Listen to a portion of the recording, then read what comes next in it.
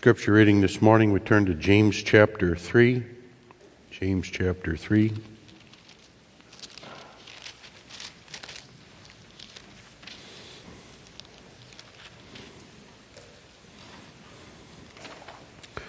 We'll read that entire chapter. My brethren, be not many masters, knowing that we shall receive the greater condemnation. For in many things we offend all. If any man offend not in word, the same is a perfect man, and able also to bridle the whole body.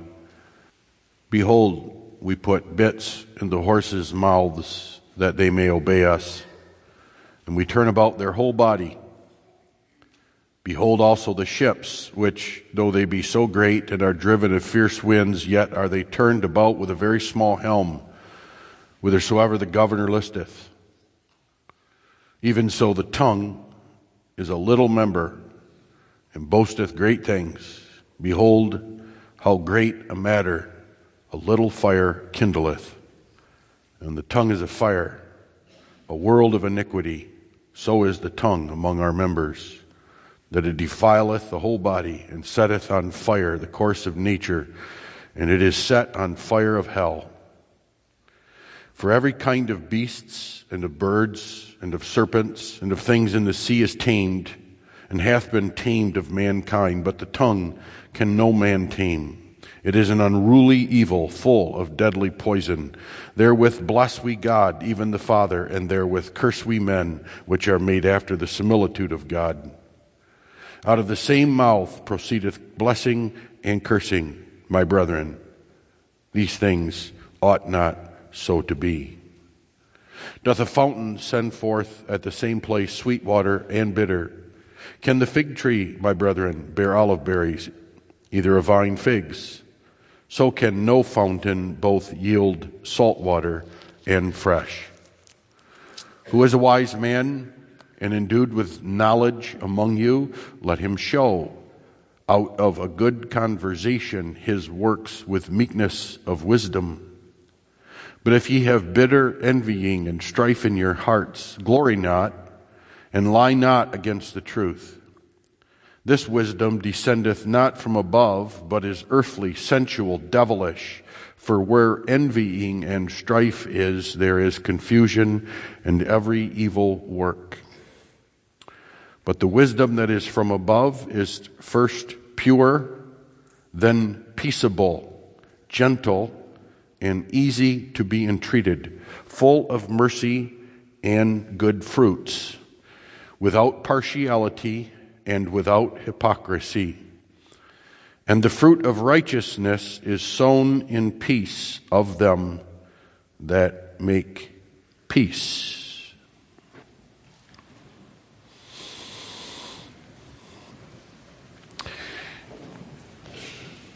That Word of God is the basis for Lord's Day 43 that we consider this morning. What is required in the 9th commandment? That I bear false witness against no man, nor falsify any man's words. That I be no backbiter, nor slanderer. That I do not judge, nor join in condemning any man rashly or unheard. But that I avoid all sorts of lies and deceit as the proper works of the devil, unless I would bring down upon me the heavy wrath of God. Likewise, that in judgment and all other dealings I love the truth, speak it uprightly, and confess it. Also that I defend and promote as much as I am able the honor and good character of my neighbor.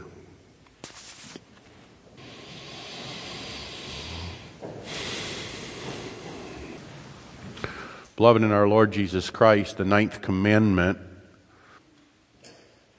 is the commandment about truth.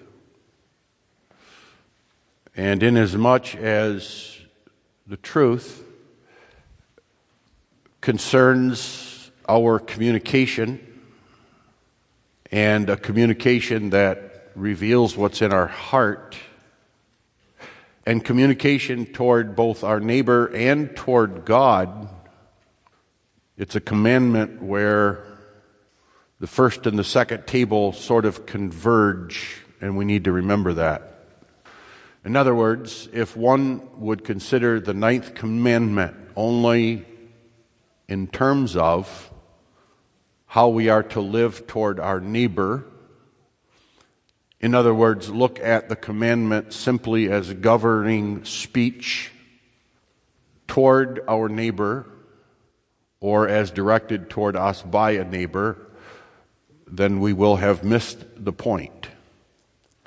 Now, certainly, as we have shown in all the commandments have something to do with God. They're rooted in the principle of God and who and what God is.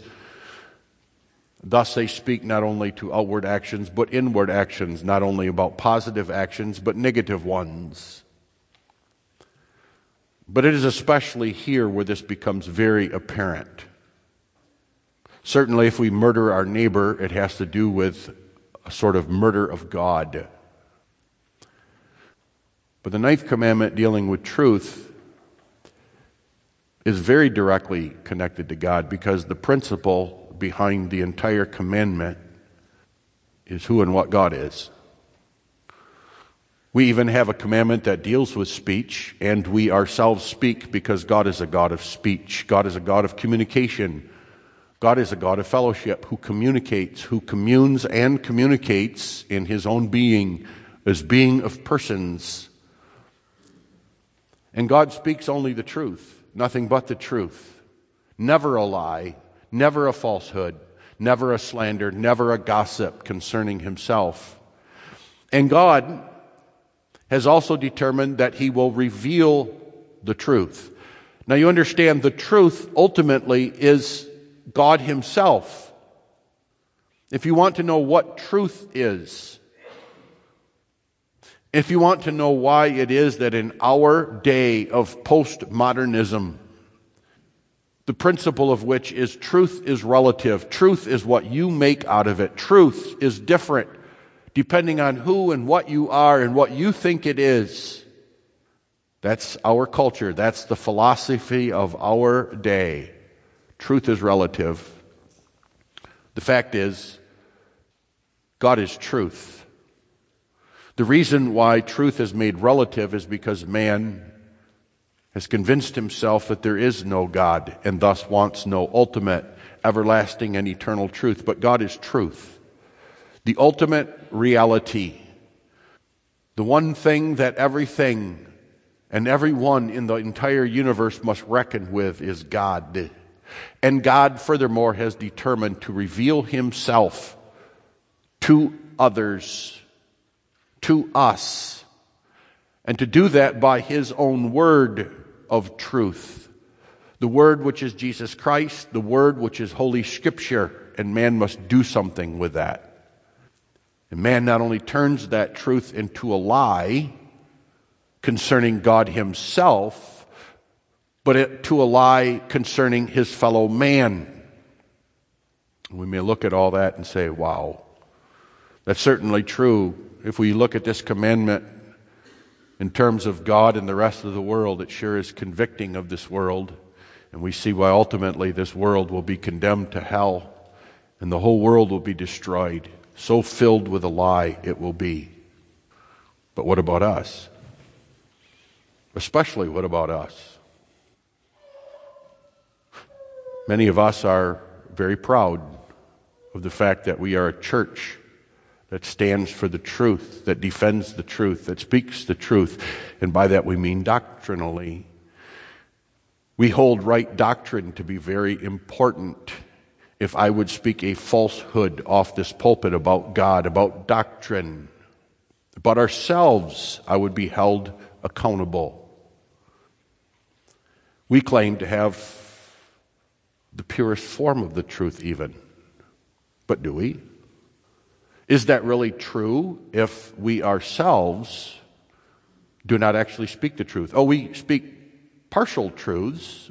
We speak truth about God. We speak truth about doctrine, truth about Holy Scripture. But what about truth itself.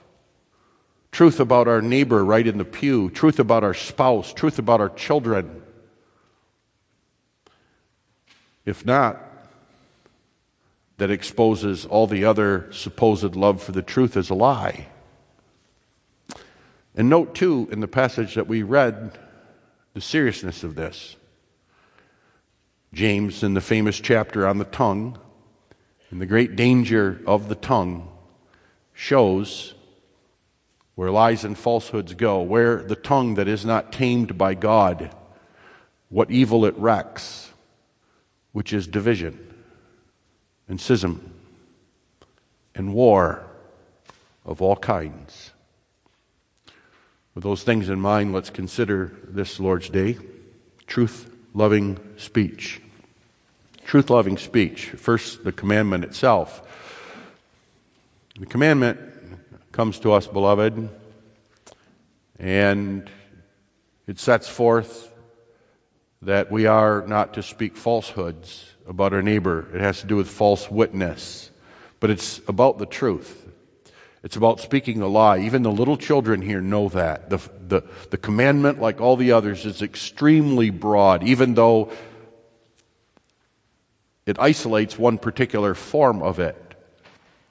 It has to do with truth and loving the truth. And that's the perspective that we want to take with this commandment this morning, especially as those who claim to love the truth and challenge ourselves in this regard. The truth lover, the truth-loving heart will abhor, will despise all manner of lies, all manner of falsehood, and despise them as harmful. Not simply despise them because they're a lie as such, but recognize the harm, the damage, even recognize the source of them. If we truly love the truth, that will be true of us. And not simply with regard to what's found in the Bible, what's found in the Scriptures, what's found in our creeds, or truth as it pertains doctrine. One of the greatest forms of hypocrisy is when someone says, I love the truth. I defend the truth. I'm going to be in a church that defends and loves the truth. And indeed, there the truth is taught, at least doctrinally, at least as far as the creeds and scriptures are concerned. What's said about God, what's said about man is true as such. But if you dig deeper, you find out that's not really true. If you dig a little deeper, you discover that not everything in Scripture is believed either. Trust me. There are many who go about speaking about their love for the truth, love for true doctrine, that they will defend it to the death, etc., but they really don't even believe what's found in James 3. They don't believe that the child of God ought to seek peace, that where you find envying and strife, there you find the false tongue. Same individuals where slander and gossip and backbiting is defended as right. That's not love of the truth. Where one can pick their way through the creeds and say, this I like and this I don't, or just ignore it, or twist it, or change it. That's not love of the truth. You see, you can't just love part of the truth. I will point out that it's equally hypocritical for individuals who also in their church talk about love for the neighbor and truth-telling about the neighbor, where all forms of lies with regard to the neighbor are pretty vigorously dealt with. A church where the members rightly recognize when someone is lying about their sins, excusing them. That's a form of lying about one's sins. Defending one's sins, blame shifting, gaslighting, all the other terms that are used by individuals to justify their ungodly, wicked behavior, often abuse or schism or division. There are churches where that is noticed, that is dealt with. That's a good thing. But then these same churches and individuals show the hypocrisy when they don't care hardly at all, if any, about the Word of God. Let the Word of God say divorce and remarriage is wrong. They throw that out the window. They don't believe that. The truth about God in Jesus Christ, of sovereign particular grace, want nothing to do with that. They want a universal grace, a common grace. They want a God that can be manipulated. They want a salvation that's dependent upon man. For what odd reason, I have no idea. Except to say that in all these cases, what's behind it is the great liar himself, and we should realize that. So understand that when we get to the 9th commandment, we're dealing with something very important. And if we as Protestant Reformed people who want to say we love the truth, we love the fact that among us we still believe the apostolic creeds, the Reformed creeds, and I believe we do. But if that's true love for the truth, then we will be equally zealous and jealous of love for the truth with regard to the neighbor. You can't create a wedge here at the 9th commandment with regard to God and the neighbor. It will never work. It'll always be exposed at some point. The truth-loving heart loves the truth, especially as it's connected with communication. We have to understand the commandment has to do with what comes out of our mouth, primarily about what comes out of our mouth, and realize that the Bible has much to say about that. The Bible has many names for it: evil speaking, foolish speaking, corrupt communication, meddling, deceitful lips, a deceitful tongue, tale-bearing, kindling strife, burning lips, dissembling, backbiting, slander. But we ought to recognize that in our today's world, that little of that is actually done with our tongue anymore. The primary vehicle to do all these things is not the lips, but the fingertips. The fingertips on the keyboard of the cell phone and the fingertips on the keyboard of the computer. The primary means that this is done isn't simply pen and ink anymore, but pixels on a screen, on a Facebook forum, in an email.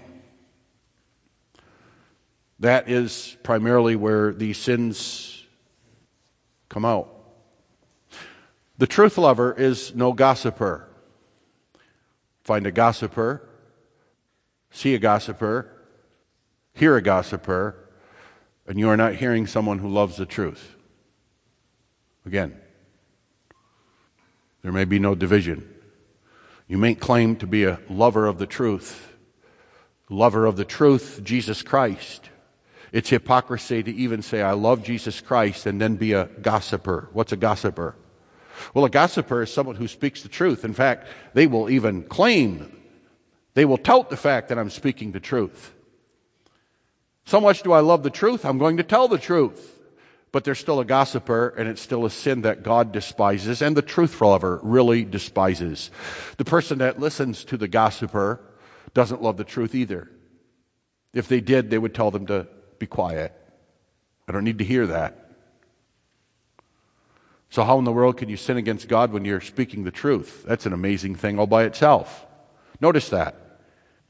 In this commandment is covered a sin wherein speaking the truth can be wrong.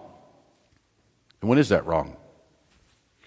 When you say something that doesn't have to be said, it doesn't need to be said. When you speak the truth in order to harm and to hurt.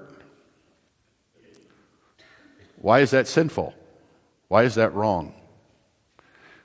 Well, we're going to talk about that a little bit more in just a little bit, but it has to do again with our God. If our God was going to speak the truth about us, and all the truth at all times, And if God had no concern about who and what we are to Him, what would you hear from God? A form of gossip, really. God would be talking nonstop about how bad and evil and wicked we are. Now, God does that, make no mistake. But God does it in the right context, at the right time. And God does that to His beloved children in the context of the gospel. Always, even in the law, God comes to us in the context of the gospel. You want to approve gossip and think about what gossip really is, just simply go back to God and say, well, how does God deal with us? Does God go around blabbing to everybody our sins and iniquity? Is there a big giant screen and a big giant communication device where every time we sin, God puts it up a board and flashes it for the whole world to see? No, He doesn't do that. All of our sins will be judged and all will come to light, again in their own proper context. But there are times when we speak the truth, but it's not in love, and that's sinful, it's wicked, because it shows a murderous heart. We're simply using communication. We're using even truth to destroy rather than assist and help and lift up. When God speaks the truth to us, He does so for our salvation, for our benefit, for our good. To destroy the flesh, if to destroy anything, but not to destroy our soul. That's how you know the difference between when God is talking and when the devil is talking. The devil too speaks, but the devil is always telling a lie. To things that are evil and ought to be convicted, that ought to be exposed, he says, those are good. That's all right. You're okay. Live in that sin. God doesn't really care. That's not really sin. And then at other times, when indeed we are sinning, and indeed we are ashamed of our sin, and indeed we are brought low even to repentance, he comes along and says, yeah, but your sin is too great to be saved. God can't save you. God won't save you. You can't be a child of God. And he speaks out of two sides of his mouth. Well, that's what the gossiper does. That's why the gossiper is often a backbiter too, and a slanderer. Usually find those three things go together. What's a slanderer? Slanderer is someone who usually tells half-truths, but the rest is a lie. Withholds the truth. May tell somebody and everybody about someone's sin, but doesn't tell them about the fact that they're very sorry for their sin and the fact they've repented of it. They leave that detail out. Twists the truth. Always leaves a little bit of an element of truth there to make it convincing.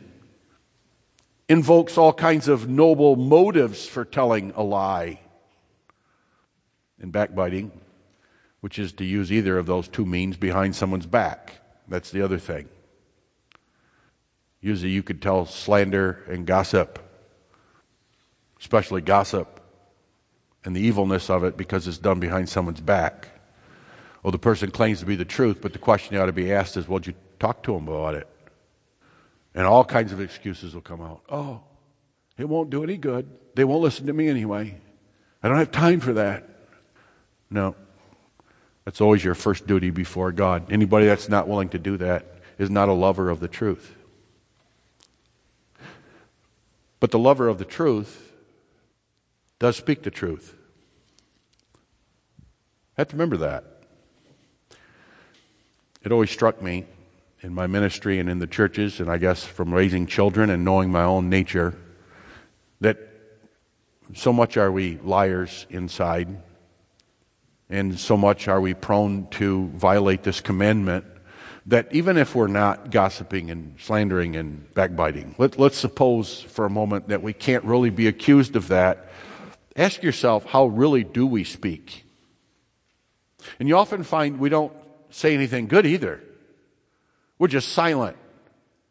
Or we speak with our eyebrows and our eyes and everything else under the sun. But do you realize the truth lover, one who truly loves the truth, is able to speak the truth about someone, even someone who's worthy of condemnation, perhaps your ungodly neighbor. We're called to do that. Try it in your home sometime. Try it with your wife sometime. Maybe you want to run around and tell everybody about how your wife can't receive criticism or your husband is so prickly. You can't even tell him that he does anything wrong without him erupting in a blind rage and all kinds of things, which perhaps are true.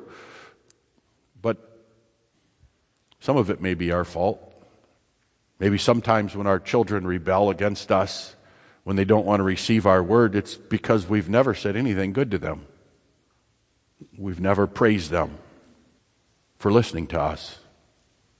We've never pointed out where when they do speak the truth, whether it's about God or the neighbor, that comes from God. When they feel bad about a lie, did we ever say to them, I'm glad about that. I'm glad that you confessed your sin on that. I'm glad you admitted to that. Because that shows a repentant heart. That shows really a love for the truth. You see, it's rather hard, if not impossible, to gossip and slander and backbite when you're telling the truth about someone. And there's usually something that we can say that's good and is the truth. One of the ways that the tongue destroys a church, one of the ways the church is destroyed by someone who doesn't love the truth, is when they're so busy pointing out everybody else's faults in the church. And if you call them out, they say, well, it's true. Try this once. Try in your prayers to God. Try in your prayers within your own head to first list all the blessings, the good things that you find in your spouse or your children or your fellow church members. And I'll guarantee you that you'll run out of time and energy before you can get to all the bad things. You see, do we really love the truth? Or do we only like certain parts of it, those certain parts that serve us? Why, there are these sins, there are these faults. It's my job to bring them out. All right, very well. But let's first talk about them in another light. Let's really analyze them from the truth of the Word of God. We ought to be amazed that there's anyone in the church. We ought to be absolutely astounded that there's even one child in our home that confesses that Jesus is Lord and Savior, or obeys us and listens to us. That's what it's all about. Even to the point where when there is sin, that we deal with sin rightly. Oh, we show we don't love the truth by dealing even with that wrongly. We ought not ever be impressed with someone who's telling us about the sin of another that has not and even will not talk to that individual. That is so wrong. And anything that starts there is bound to go wrong. And we got a million excuses for doing it. But the fact is, we really don't love the truth if we're only going to tell everybody else about their sin. And we ought not listen to it either. Let's not remember that. Let's remember that also. If we truly love the truth, it's not just about speaking the truth, but it's about listening to it. You see, there won't be a talebearer, there won't be a gossip, there won't be a person going around lighting fires in the church with their tongue if there's no flammable material, if there's no one to listen to, no one to hear them. If you find out you have gossipy friends, backbiting friends, slandering friends, that's your fault. That's on you. You may point the finger at them and say, well, they're that way. No, you're listening to them. You're fanning the flames. But I didn't say anything. Yeah, that's the problem. Now, what's behind all this? What's the principle behind all this? Why is this commandment so rigid? Why does it call sinful even speaking the truth sometime? When I don't speak the truth in love, that's sinful. And why even when I cover sins, that can be a good thing. God, who hates sin and despises sin, also commends covering sins in certain instances, keeping them quiet. Certain sins in certain instances. That ought to be astounding to us. But what's behind it all? And the answer, of course, is God. Well, and one more thing, the devil. It's amazing how the Catechism brings that out. Not only lists the sins, but under the requirements of the commandment says that I avoid them, I avoid them. Notice avoid, not simply speaking, but avoid them. Avoid where they are. Avoid the churches that live off these sins and live in these sins. And keep in mind, this is where church membership is important. It is. You may be in a church where the minister is lying about God. And you mayn't really be in a church either where the people are all lying about themselves and about God. Why is that? Why do you called to avoid? Avoid. Stay away from. Stay clear of. And notice all sorts, not just practical ones, not just ones that concern you or me or others. Yes, how many people have left the church because there were lies said about them? And probably that was really done. So you say they have a right to leave, but yet same individuals can listen to lies nonstop about God. How God loves everybody and sincerely desires the salvation of everybody. Avoid all sorts of lies in the church, in homes, in schools. Why? They're the proper works of the devil. There's the issue. It is amazing that all of our misery, all of it, every last bit of it, comes down to a lie. Comes down to a questioning of God. Did he really say that? Or should that be reinterpreted? And even notice how that all went about. It's worth reading again. Genesis 3 and the fall. Yea, hath God said, thou shalt not surely die. A direct contradiction of the word of God. A seemingly innocuous one too. And that lie has resulted in the death of every single human being, and many human beings in especially gruesome, gross ways. The result of every division, every broken marriage, every murder, every theft, all comes down to that lie. And then we can excuse it. And the Word of God comes along and it reconstructs our thinking. It says, no, you need to think about this. It doesn't matter how little, it doesn't matter how justified you think you are, all lies are the proper works of the devil. And notice too that what's brought out here is that that's the primary way the devil murders, the devil kills. He hasn't killed all human beings by bombs and bullets and knife blades, but simply by a lie.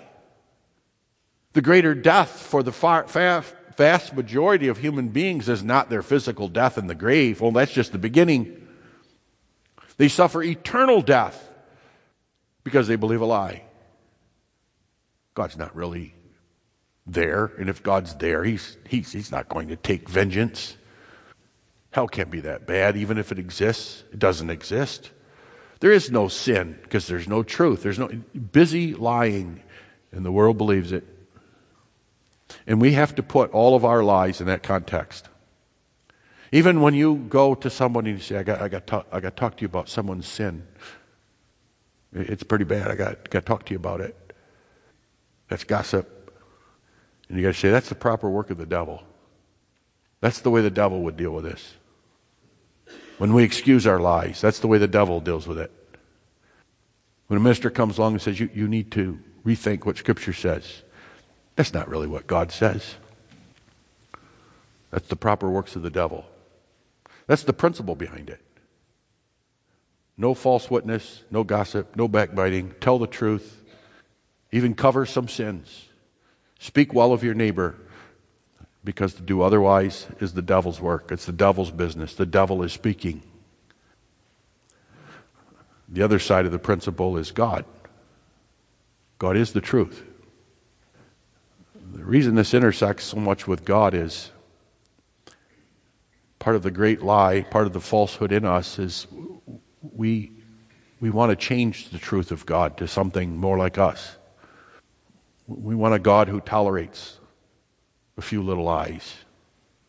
We want a God who's going to look the other way when we speak this way in our homes, when this is going on in the church. We want a God even who will say to us, well done, you Protestant Reformed people. Well done for your love of the Trinity and your love of God's sovereign particular grace and an unconditional covenant. Well done. And so I'm going to just overlook all the slanderous murder and gossip and backbiting that's going on in your marriage and in your family and in your school and on the playground. But that's not who God is. That's a lie about God. God is the truth. And not only that, but God has chosen to reveal His truth by one called the truth, His Son, Jesus Christ, the Word. What lies behind this? What lies behind this is even this, that God, the God of truth, deals with our lies according to the truth. God cannot tell a lie. God cannot even come to us and say, "You're forgiven. You have no sin," unless He does something. God cannot just look the other way with regard to a lie. They're devilish. They deserve hell and damnation. Little lies turn to big lies, etc., etc. They're destructive. They're a fire. God must deal with it. So how does He deal with that? He sends His Son. He sends His Word. He sends the Word incarnate. And there He lays on Him all the burning fires that we deserve for our lying, for being allied with the father of the lie. By coming and speaking the truth, that there's only one way of salvation. Only one, and no other. That's through faith in Jesus Christ, who has borne the burden of our sin, who has suffered the just for the unjust, the truth teller for the liar. And that lies behind this, you see. God is not the God who simply looks the other way, who tolerates this. And you say, that's great, I love that. Well, good. Hear this too, that no one can believe in Jesus Christ. No one can believe in Jesus Christ without also being convicted of their sin and saying, that sin is wrong, and I'm sorry for that sin. And no one can believe in Jesus Christ without also having His Spirit, which truly saves someone from that sin. That is, changes them fundamentally so that they are a truth lover. Where formerly they loved the lie, now they love the truth. And changes them so fundamentally that they're a truth lover not only with regard to God, but their fellow man. You see, beloved, that's what it means to be Reformed. That's what it means to be a Christian. That's what it means to be Protestant Reformed. Anything less than that is hypocrisy. Anything less than that is a falsehood. And we need to know that. And anyone that runs around crowing about how much they love the truth, and they mean doctrine, but doesn't love the whole truth, and all of the truth according to the 9th commandment, is a liar. And vice versa. So, God motivates us to live this way, does He not? There's a reason why James speaks the way he does, why there's many, many such descriptors in the Scriptures of this sin allowed to run rampant in the church and in the school. And it's this, number one, we don't want our marriages divided. We don't want our homes split up. We don't want schism in the church. We want peace. We want long peace, happy peace. The right kind of peace, too. So that doesn't mean we don't speak the truth when there is sin, but we do it the right way, according to the 9th commandment. The motive is, you love God, do you not? You love God in Jesus Christ, do you not? Isn't that the real truth that you love? Not God as He's presented by the world, not God as He's presented by the devil, not God as He's presented by your own imagination, but this God who so loves the truth about Himself that He did what He did for liars like you and me. Amen. Let us pray. Our Father, which art in heaven, O Lord, we love Thy word. We love Thy truth. We love our Lord Jesus Christ, whom Thou hast sent to save us from our awful lies and slander and gossip and backbiting, and who saves us such that we are forgiven.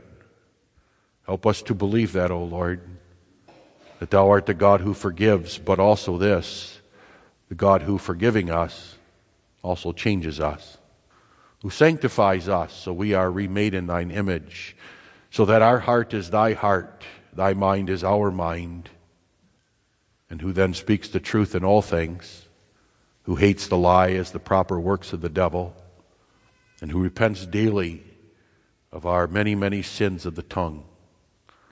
This we pray, O Lord, in Jesus' name. Amen.